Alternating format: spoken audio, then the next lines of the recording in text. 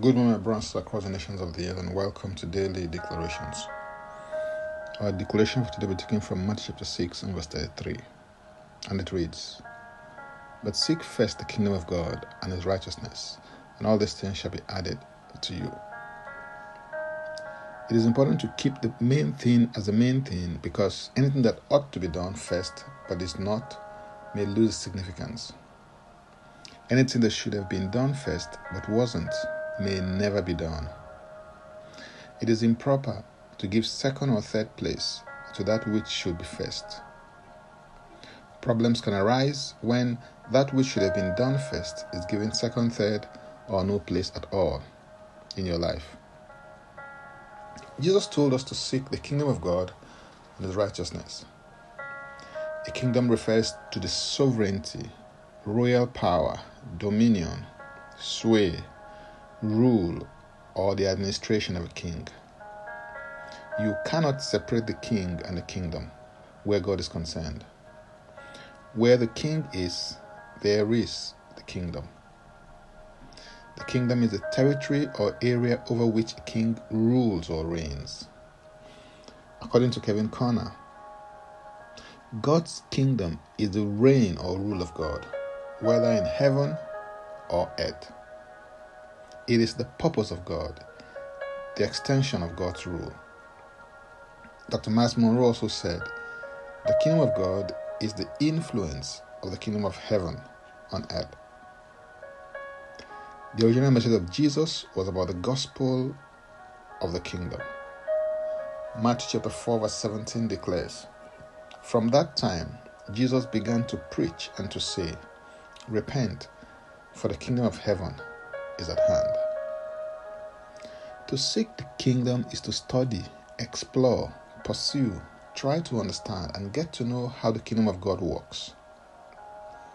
Jesus used different word pictures, parables, and teachings to convey the idea of the kingdom of God and how it works.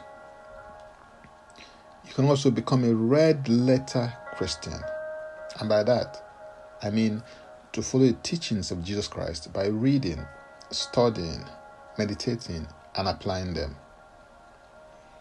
To seek his righteousness is to stay in line and within the boundaries of the constitution of your home government, which happens to be the government of heaven. You must realize that although you are on the earth, you are not of the world.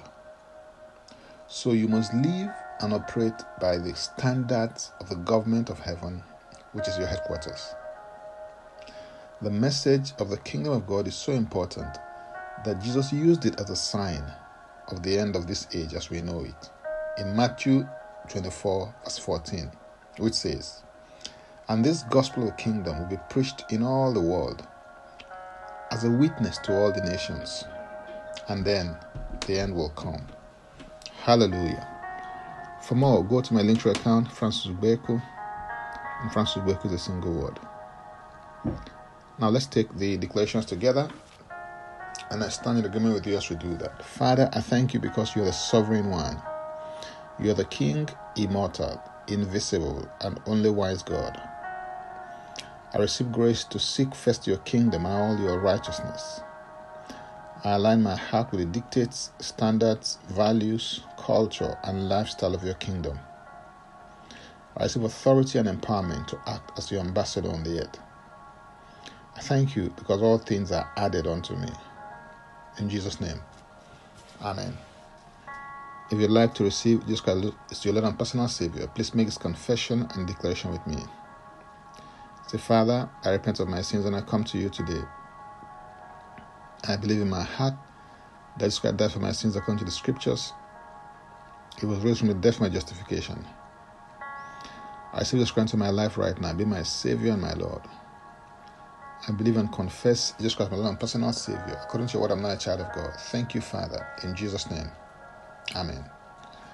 Contact us for next steps and spiritual support. For tips on leadership, wisdom, and inspiration, connect with me on Facebook, Twitter, and Instagram.